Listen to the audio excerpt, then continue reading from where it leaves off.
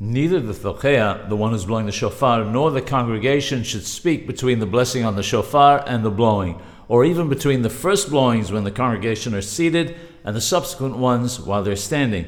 If the Thocheya speaks about matters unrelated to the blowing of the shofar between the blessing and the first blowings, he should repeat the blessing. One should not speak even during the subsequent blowings until the blowings after the repetition of the Amidah are over, unless it's necessary for the blowing of the shofar or for the prayer.